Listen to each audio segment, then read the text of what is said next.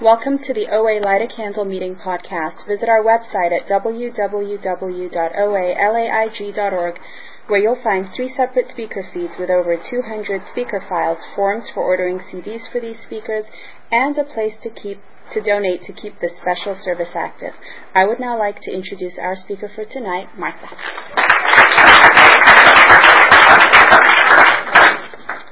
Thanks, Leticia. My name's Martha. I'm a compulsive overeater and bulimic.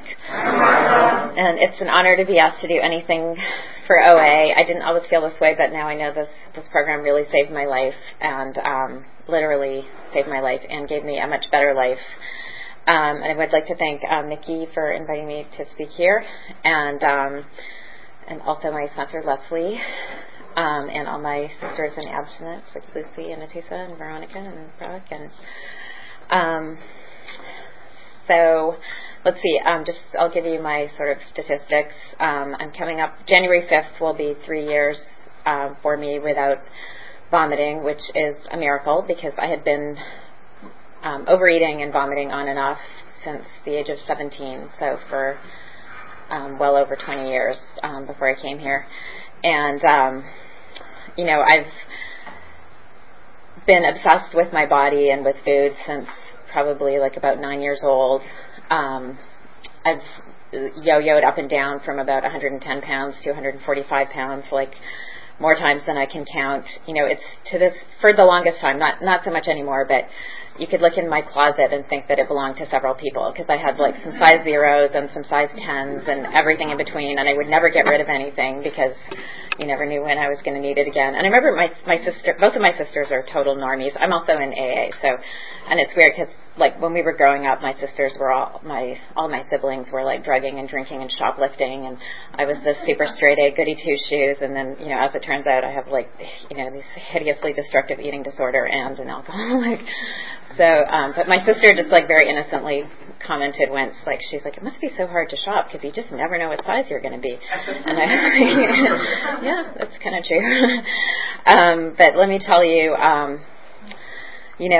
just to paraphrase somebody who from another program, but food has always fixed in me something that really needs fixing. Like, I grew up in a really kind of crazy, unstable environment, and I'm going to just like keep an eye on time because I have a tendency to spend too much time in what it was like and how crazy my eating and my eating disorder was, because it sort of still fascinates me to this day.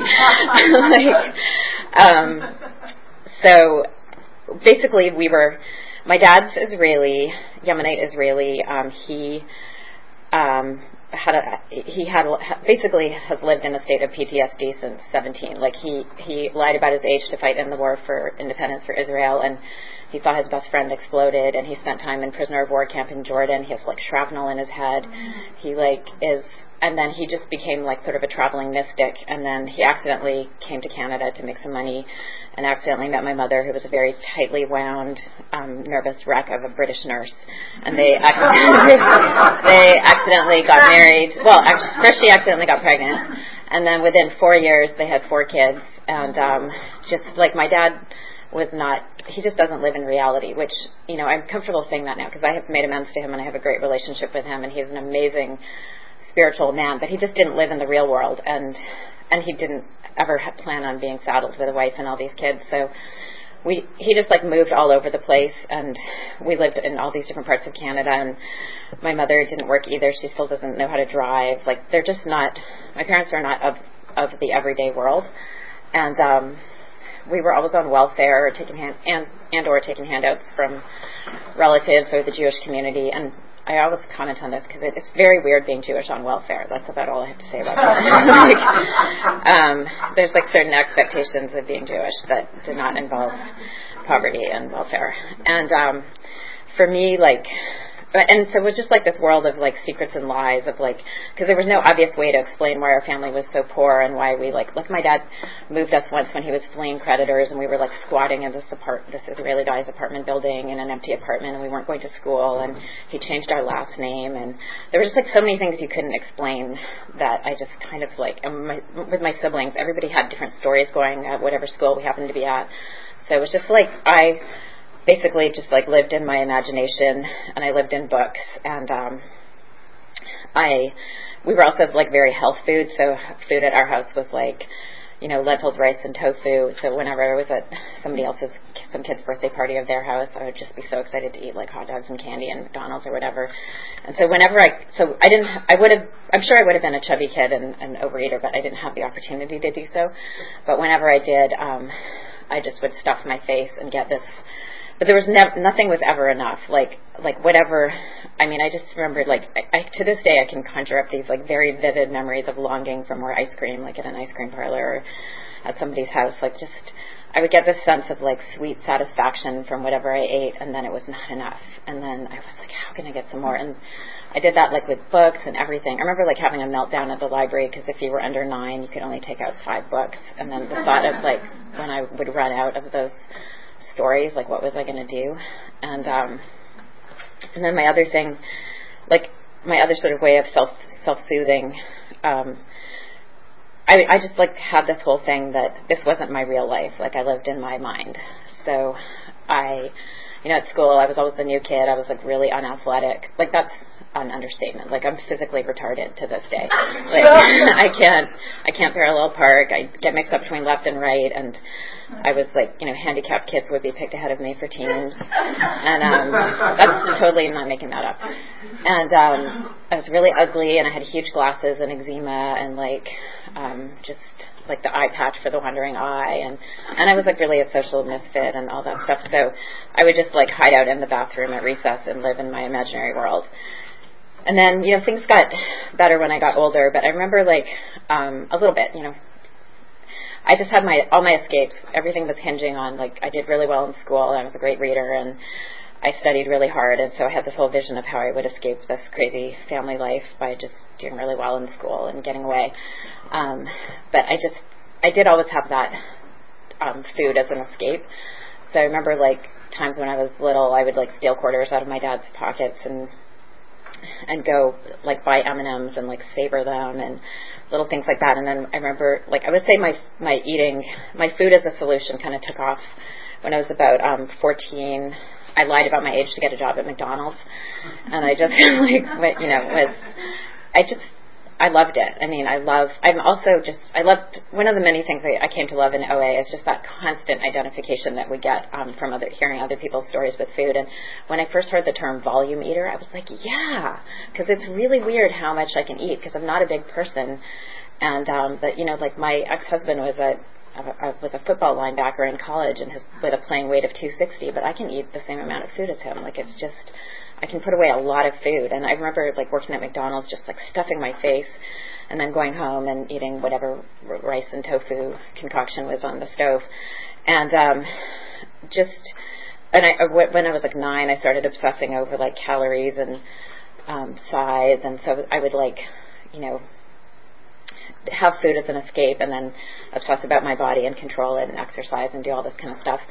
And then I started, when I did end up escaping, using like my strategies of escape and getting out of that family, and I got a scholarship to an international boarding school on Vancouver Island. We were living in Vancouver at the time, and it was an incredible opportunity, incredible. But, just because my strategy has always been, if reality is too scary and too overwhelming and too weird or too, like, there's discomfort about what people think, like, I have to create an alternate reality or whatever. So there were so many incredible opportunities and challenges at that school, and it was out in the forest, and we did all these outdoor activities, and this incredible academic environment with some of like the smartest kids in the world, and I could do some of that, but I also just was binge eating cafeteria food, and I gained like 25 pounds in a few months, which is a lot on a small body, and like just felt hideous. And then I'd always been really into like after school specials and young adult novels, so I knew all about eating disorders, and I'd always like dreamed of I just thought being anorexic would be so cool, like just to have that level of control and discipline. But I knew that would never work for me. So bulimia seemed really good too, because I love that idea that rules don't apply to me. I've always had that. It's like, I park where I want. I fight my way out of penalties that I should have to pay. I you know, I want to eat whatever I want and not get fat. Like, I get extensions on every paper and project because, you know, I'm so creative. I need more time. And, like, just, you know, bulimia seemed perfect. And, you know, I quickly became very good at it. Sometimes to this day I can slip into that, having, like, a weird pride at what a skillful vomiter I was. Like, silent, fast, you know, strategic, know how to, you know, layer things and get it in and out. And so I did that as sort of like a weight control technique for, you know, on and off for a few years, and it kind of worked. And let's see, basically, like, I always just had to have some solution. So when things were going better in other areas of my life, like when I was really succeeding academically, like I ended up getting a scholarship to Yale and doing really well there, and I fell in love and had a really serious boyfriend, and I had, you know, lots of things seemed to be really good, and I felt like I was escaping, like, you know, my life was going in the direction that I thought it should. Then, you know, my food would sort of clean up, and, you know, I never thought of myself as bulimic, even in the years when I wasn't, like, terribly bulimic, I would still strategically throw up when I felt like I ate too much. But it just seemed like a normal thing to me. Like, it didn't seem like, I mean, it was a secret, but for some reason my mind thought it was, like, okay. Like, it's just what I do. And just wanted to kind of accelerate through this part, but, you know, when things were going pretty well, I just felt like I was a normal eater, and I went through a whole period in my 20s, like I went to sort of graduate school and did really well there, but, you know, I've also just always had this thing of, like, I think this is like the hallmark of everyone who has our disease, is just that I don't like life on life's terms. I don't like things that are difficult. I don't like things that are scary. I don't, you know, I have that take my toys and go home syndrome. When things don't turn out the way I think they should, I'll just leave. And, you know, what I was seeing in grad school, like, I like to apply for stuff and win stuff and get grants and get accolades and, like, you know, be admired. I remember somebody in one of the rooms once said, like, I always wanted to be envied rather than loved, and that was kind of how I felt. Like, I wanted my life to look really good and people to envy it, and then who cares what kind of junk is going on in the inside. And then, so, you know, grad school, it would have been like another, like, 5 years of, like, intensive research and study and economic uncertainty and all that stuff, and it just seemed like whenever things are just too much, I just leave, like relationships or, you know, school or jobs. I just want, like, I want to be, like, cocooned in, like, flannel pajamas and down duvets and have the phone unplugged and eat ice cream and just, like, I want, like, safety. I want my life to feel like a cocoon. And I know that's not the case anymore. Like, I've learned how much joy there is in just, you know, like I can't remember a chapter of the 12 and 12 that just talks about the happiness that comes from obligations squarely met, and from just doing what we're supposed to do in our life, and the spirituality of just doing what I've promised that I'm going to do. And, you know, that's the kind of happiness that I find now, but it was really different for me then. Anyway, so I left grad school and I had this corporate career, and, you know, nothing really turned out the way I thought it was, and I didn't get married and I didn't have kids, and I, like, derailed a couple of jobs, and you know, I made tons of money and lost tons of money in that tech stock boom, and I just, through it all, like, one thing I did too that I've also heard people talk about in these rooms that's helped me a lot is, like, I think I disguised my my compulsive overeating with sort of, like, gourmet trappings. Like, I became a really good cook and I'd have these fantastic dinner parties, but everything was an excuse for my drinking and my overeating. And, you know, I remember, like, going to this like butcher shop and buying, like, 3 kinds of duck fat, stuff like that, and just making these, like, elaborate dishes. And then, you know, if I ate too much, I would just throw up. I mean, that was just, like, it seems like that's what the Romans did. You know, I just didn't really see a problem with it. And then the way it's hard for me. I know this is Overeaters Anonymous, but a lot of my abuse of food is tied up with my abuse of alcohol, and when one was up, the other was down, and things like that. But when I was getting really, you know, early to mid 30s is kind of when the wheels came off. And just to give you a snapshot of that period, and then I'll move on to recovery. But, like, I had basically destroyed my finances. I think I lost like $80,000 in the stock market, and lost this condo that I owned and all kinds of stuff. And none of my relationships were turning out, and I was getting a bad reputation for some of my party behavior, and so I just couldn't deal with anything. And so just a very like typical weekend for me would be like I'd have some work contracts, so I'd be at a client's office, and the only way I'd get through it would be thinking about what alcohol and food I was going to buy at the end of the day. And I would go to some supermarket, buy 2 bottles of wine, buy like a whole bunch of like frozen food and just junk. And then I'd get like a whole set of, like a whole season of some series, like 6 Feet Under or something suitably morbid. And then I would just like get mildly drunk, stuff my face, throw up, get more drunk, throw up, eat more, throw up. And the whole time it would be like I'd park my car 2 blocks away so no one knew I was home. My phones would be unplugged. And then I just felt like I had stopped time. Like I felt like I was taking a break from life and that nothing was really going on, and then I'd get out of this and it would all become better. Like I sort of like believed that somehow, that was real. Like, I mean, just, it just got really, really bad.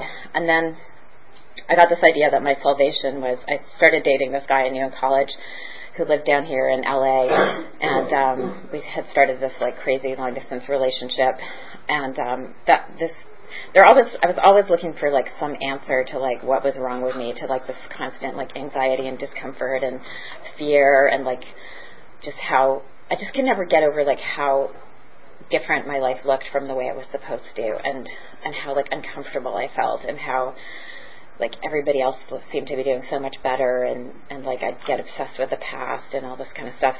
And I ended up a lot of different things happened, but I moved down here to be with him in LA.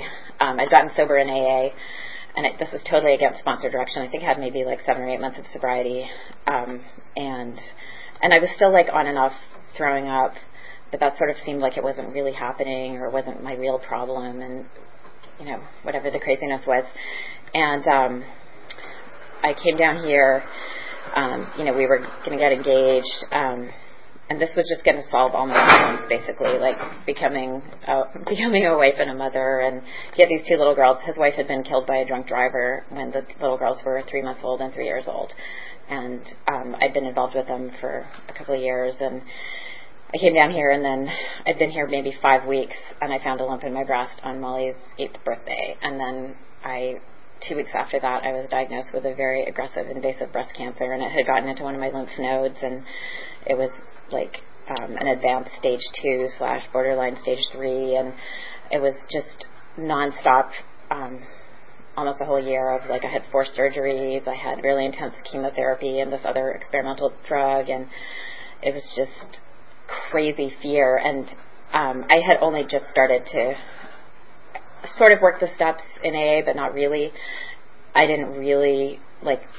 just didn't really fully. I'd always been into like psychiatrists and coaches and, you know, everything else that I thought would solve my problems, and I just didn't wholeheartedly believe in this stuff. And I certainly wasn't dealing with my eating disorder. That just seemed like, I don't know. And it was really weird because I remember,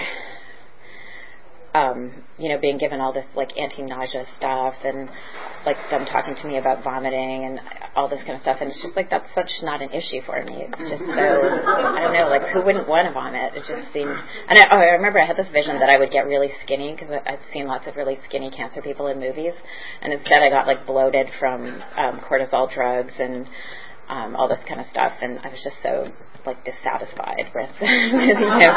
And then I even though, you know, I was being told, I went to this oncology nutritionist and all this stuff, I was still like on and off binging and purging. And what made it so much worse is like, I really, really, like, it was my dream to be a mom, and I was getting to be a full-time mom to these little girls who were so precious to me.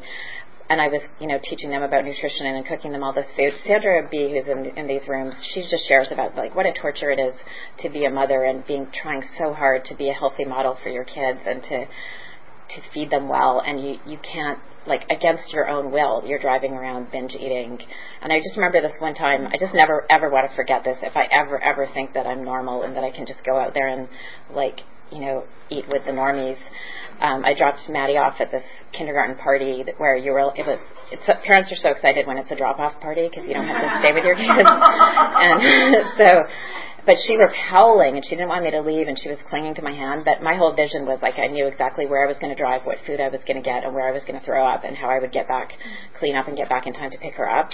And I remember yanking her hand out of mine and like leaving her there at that party, and lying to some other mom and saying I had an emergency at the house I had to get to, and just like. And then like the more you do stuff like that, the more you have to eat because you can't live with that feeling that you've just like broken your little kid's heart. And, and that was like while I was in cancer treatment. I mean, it was just craziness. And what ended up happening, like, this is kind of more my AA story, but, I just got into so much self-pity and such a lack of recovery, spiritual recovery, in that year of cancer that, I just unraveled everything. I ended up, one night just putting like a bunch of vanilla in some hot milk because I just really needed to relax, and that was like enough alcohol to set me off.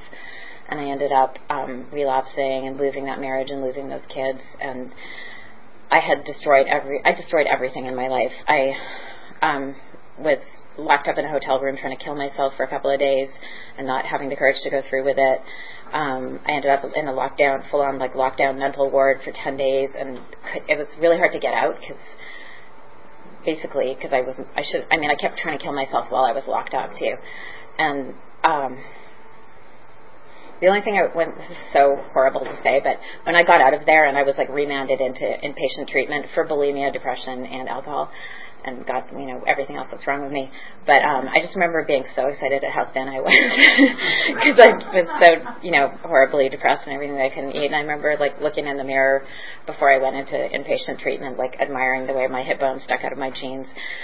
And then, when I was in that treatment center, I had to go to like this nutritionist and this food recovery group and all this kind of stuff and, explore all the underlying causes of my eating disorder. But it just didn't all really seem that serious to me. All I wanted to do was prove my sobriety and win back my husband and those children. And, it didn't work out that way. And what happened though is I had a moment of spiritual surrender actually when I was like locked up in the nut house, and I did totally throw myself into AA and really start to work the steps in that program. And I started to find this incredible freedom, and the compulsion to drink was completely removed from me, and there were a number of other things that like just evidence that God was working in my life in the sense, like I believed in the miracle of the steps, and I believed that there was a God working in my life. But what ended up happening is like the more, I still have this total, I default to like just not being able to function in the world and not being able to accept things as they are. And as it turns out, recovery in one program is not a solution to what we have as overeaters and as bulimics. And the more recovery I gained in that program, the worse my eating disorder got. And at the same time, I was still finishing cancer treatment at that time, and I remember I was going to this oncology nutritionist who had me on this program of like, eating the rainbow, fruits and vegetables, and like, it was very specific, all the stuff I had to do, and it was recommended to me because of the type of breast cancer I had to get my body fat was like supposed to be in the low 20s, and it was like mine was actually 29, even though I wasn't that heavy. It's like I'm this little popsicle stick wrapped in bacon or something. And I just was like, I wasn't exercising, and so I would do this program that she gave me like for 3 or 4 days, and I would just feel amazing, and then I would be like hitting 4 drive-thrus and throwing up 4 times. And I just couldn't, like, all of it just seemed to be, like, against my own will, And what ended up happening is my AA sponsor could see she said, you're going to drink over this. I'd be at a meeting. We have this women's meeting that we go to in our group where there's all this food out, and I would eat half the food on the table and then miss part of the meeting because I was in the bathroom throwing up, and I just thought it was, like, really secretive the way I was doing it. And so that sponsor we're in the same home group as Leslie, and she said, why don't you go talk to Leslie because she hasn't thrown up in 22 years, and whatever she tells you to do, I want you to do it. And I was like, oh, okay. But I was completely unwilling, and I just remember, like, we're in a super strong, super structured, really rigorous, like, our home group means business. And I just came to OA and thought it was all like weak and watered down and lame, and I just didn't want to hear people talk about their problems, and I didn't want to identify. But I was following Spencer direction, and what happened is I came for a few months. I got instant recovery. I stopped throwing up. I got fit, lost some weight. I felt like I was done. And so I just told Leslie that I wasn't coming back. And then I said, well, what do you think? And she said, well, Martha, I don't think there's such a thing as social vomiting. I think that you're probably going to be back. She said, I think you'll probably be throwing up again soon. And I was just like, oh, God, she doesn't know anything. And then within probably 4 or 5 weeks, I was throwing up again. And, we talk about how this is a progressive illness. I can tell you that was absolutely the case for me, because in the following, 5 months, it got worse than it has ever been. I mean, I was throwing up 5 or 6 times a day. I was, disappearing from work and eating. I was throwing up in my car in bags. I was it was like one long blackout, and but I was too proud to come back, and I could see how it was destroying all parts of my life, but I was like, well, I'm sober, and, this is just a phase, and honestly, I don't even know what I was thinking, but I couldn't come back. I was too proud, and it just seemed so ridiculous to me to have to go to 2 12-step programs. That just seemed so wrong on so many levels. It was like, what about my life? When am I going to, have a boyfriend, or what am I, you think about the amount of time and money you spend, for me, amount of time and money and insanity and, the mental real estate that's consumed by this disease, and then to think that I don't have time to, go to extra meetings, It's crazy. And I'll tell you, I really like to share this story because I think that we may not know it, but we carry the message everywhere we go, just by our behavior and what we do in our everyday life. Because I'd gone to this New Year's Day party, this chili party in our home group they have every year, stuffed my face. I couldn't talk to anybody. I was all I could think about is how much I could eat there, where I would go next, what food I was going to get, where I was going to throw up, then what I was going to do, and then how I would numb out with movies or something and hide. And that was going to be my New Year's Day, and that was in 2009. And then I went that night. I was at the Whole Foods in Santa Monica, and I'd went in kind of thinking I would just get something healthy, but I didn't really think that. And then there's a lot of unhealthy food at Whole Foods. So I had some giant vat of lasagna and a 6-pack of Devil's Food Cake cupcakes, and I was going to just eat it in my car and throw up. It was a done deal. And I was in the elevator going down, and Michael was in there, and I'd remembered him from an OA meeting. And he'd clearly lost another 50 pounds at least, and he didn't remember me, and I just didn't even make eye contact with him, but he was making chipper conversation with people in the elevator, and I could see the food in his grocery bag was super healthy food, and he just he radiated happiness, and he just I wanted to feel the way he looked. I wanted to feel the happiness that was radiating from him. And I could see the difference between him when I knew him 6 or 7 months ago in OA, or when I saw him around, and when I saw him that day. And so it was everything about that moment was a testament that OA worked. And so in my head I was just F it, I guess I'm going back to OA. And I went back the next day. And then I think I threw up the day after that. And then the day after that was my abstinence date. And I've held on to that. I will hold on to that. And I will do anything to hold on to that date, because I do not want to live in that world again. That was a horrible, horrible, horrible way to live, especially once I had been in OA and had a little bit of recovery and left with my pride and stubbornness and total unwillingness to surrender. And I came back, and it was, and I was too proud to ask Leslie to sponsor me again, because I hated it that she was right. I still struggle with how much she's right all the time. I'll go do something my way and do something, and then I'm damn it, she's right again. So, just this year alone, she basically talked me out of moving back to Canada, because it was already a done deal in my mind, and she basically told me to stop talking about it, stop thinking about it, and invest in my life here. And she just kept going, you don't know what God has in store for you. And in my head I'm yeah, I freaking do, and it's terrible. This life sucks. And then I followed some simple direction from her, and a whole bunch of things in my life completely turned around. And now I'm getting a green card, and I got a promotion at work, and I have a boyfriend, and just all these things. Anyway, and so I was just but back then, I did, after about 3 or 4 months of other OA sponsors who were like much easier on me and told me to like take baths and tell myself that I loved myself. And, like, I went back to the tough love approach, Leslie, which is always like, why don't you think about yourself a little less and why don't you see who you can help? And, there's like no need to go to the spa. So I did end up asking her to sponsor me, and I just wanted to tell you too, like, our school of sponsorship, and this is how I sponsor the girls that I've had the opportunity to sponsor a lot of girls in OA. I have 4 sponsees right now. I've had as many as 7 or 8, but a lot of people don't really want to do the work that we kind of do in our lineage, I guess. And it's 5 meetings a week and 5 commitments, and 3 outreach calls a day, and taking on any service position that you're asked to do, speaking when you're asked to speak.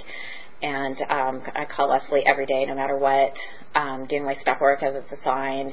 It's pretty serious. And that I like that, exactly like what happened when I surrendered in AA. When I totally surrendered in OA, the compulsion to throw up was gone, and it has never come back, and it's never occurred to me to throw up. And I can't explain that. I mean, but I struggled for probably a year and a half with binge eating, and I gained weight. And I hated the way I looked, and I got into a lot of self-created misery. I love both the Big Book and the 12 and 12 talk about how all of my problems are of my own making, and I had a lot of problems that were of my own making. I still periodically isolated. I binge ate. I didn't exercise. I didn't use everything that was available to me in this program. And then God bless Leslie for this too, and I know Brooke, you talked about this as well. Because I kept wanting to change my abstinence to be no binge eating, no vomiting, add all these things, no sugar. And Leslie's like, why don't you just keep it really simple? Why don't you just not throw up? Why don't you just not throw up? How about that? And she's just told me, like, she's seen girls that have changed their abstinence. And, if you start doing no binging and then you binge and you have to start over, like, why wouldn't you just start throwing up again? And she said, and I've seen this now so many times, that a lot of girls, when people start throwing up again, sometimes you can't stop. Like, sometimes you get back into that, and I don't want to die that way. And I've seen people in this program, in and out of these rooms, like bulimics that are dying of bulimia, and I've known people that have died of all the health complications of that. And because of my cancer risk and everything else that's going on, I can't take a risk like that, So I'm just keeping it really simple, and I just one day at a time, I don't throw up. And then, like, everything Leslie said in terms of, like, if I just keep showing up, I keep doing what I did another set of steps with her. If I just keep doing the stuff I'm supposed to do, I started sponsoring a lot. I made a lot of food-related amends. Actually, I had to go back to all these stores. I used to go to the Whole Foods salad bar. I think it's way overpriced, so I would eat about half of what I bought before I paid for it to bring it down to a reasonable price range. And Leslie's point was like, well, if you don't like their prices, you don't have to shop there. So I went back to 5 Whole Foods and a Ralph's, and I basically just had to find a manager and say, I'm in a 12-step recovery program, and I used to eat your salad bar food without paying for it. I didn't say because I thought it was overpriced. And then I paid them back, and some of them took my money, just rang it up as a purchase.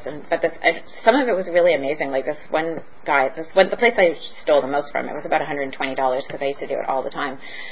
He looked like he was going to cry, and he said, you don't have to do this. Nobody knew about it. And I said, well, I have to do this because this is how I'm going to keep my recovery, because I can't live with the bad things that I've done, and I need to live a clean and honest life. And he started telling me about how he has these 2 drug addicted nephews who've been in and out of recovery, and he really wants them to get it. And he just he held my hand, he touched my arm, and he was like, I really, really commend you for what you're doing, and you're inspirational. And he said, there's a lot of hungry people everywhere. My store doesn't need your money. Why don't you just donate it to somebody who's hungry somewhere, and just keep doing what you're doing, because the more people who are living in recovery, maybe it will reach my nephews. It was really, really beautiful. And I had through all my amends, I've had amazing, amazing experiences. All my relationships with my family are totally cleaned up. Even in recovery, when in my sobriety, but before I had OA recovery, I love my sisters. They're my best friends in the world, and I miss my family in Canada a lot. And I have these amazing nieces and nephews. And my little sister, after I made amends to her and restored that relationship, she had a little baby last December and named her after me. which was really, really amazing. But I would visit them sometimes, and we'd have these great experiences, and then I would be like secret eating at night, and like, throwing up in their toilets and stuff like that in recovery, in my AA recovery. And I don't do that anymore. And I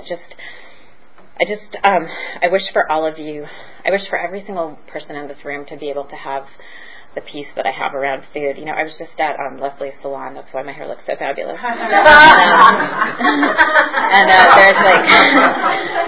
She was like, there was this insane table of like Yuletide delights, which is like everything that I love, everything chocolatey and creamy and heaps of it. And like in the past, even in this earlier in my recovery, like that if I was eating it, my whole day would be lost obsessing about what I ate and how much and how was I going to get rid of it or not, or when would I eat more.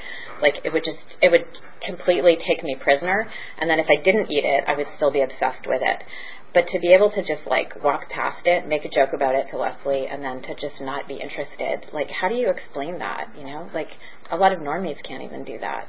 Like just that level of peace and comfort. And then I wanted to take some questions if you guys have any, but I just wanted to put in a plug for sponsorship, because I notice in a lot of OA rooms, like a lot of people either think they can't be a sponsor, or they don't have time to do it, or that they have a couple so they're too busy to do more or whatever. But like that the more I sponsor and the more I put my hand out and the more I call newcomers, like the better my recovery gets. And I wish Marina was here. She's in Portland right now, but she's a new sponsee of mine, and she's doing amazingly well. And Charlotte and Sally, who just moved to New York. But like just to see the miracle take place in their life. Like even I can be having the worst day when I'm screwing up at work and hating myself and like mad at somebody in my head or whatever. Like we all have those times in recovery. And then I'll get some urgent text or some call from one of my sponsees, and then I give them some direction. That's usually like a verbatim repetition of something Leslie has said to me, because everything she said to me is like burned in my brain. And then they'll text me back or call me and be like, oh my God, this happened and that happened, and then my boss said this, and then like that's how I constantly see the miracle working, and that's how I get better. You know what I mean? Like, and it makes me walk the walk. Like I behave so much better when my sponsees are around, or like when I'm meeting them to do something.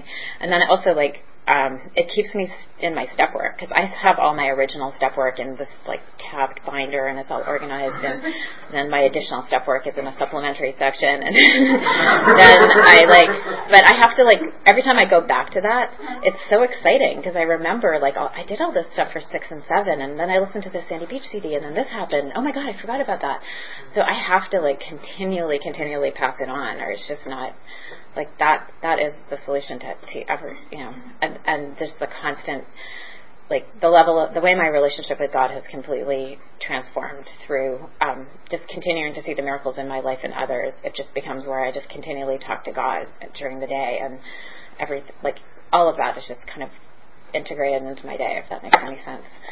So I guess it's already kind of too late, right? Maybe thank you for letting me share, and then if anybody has any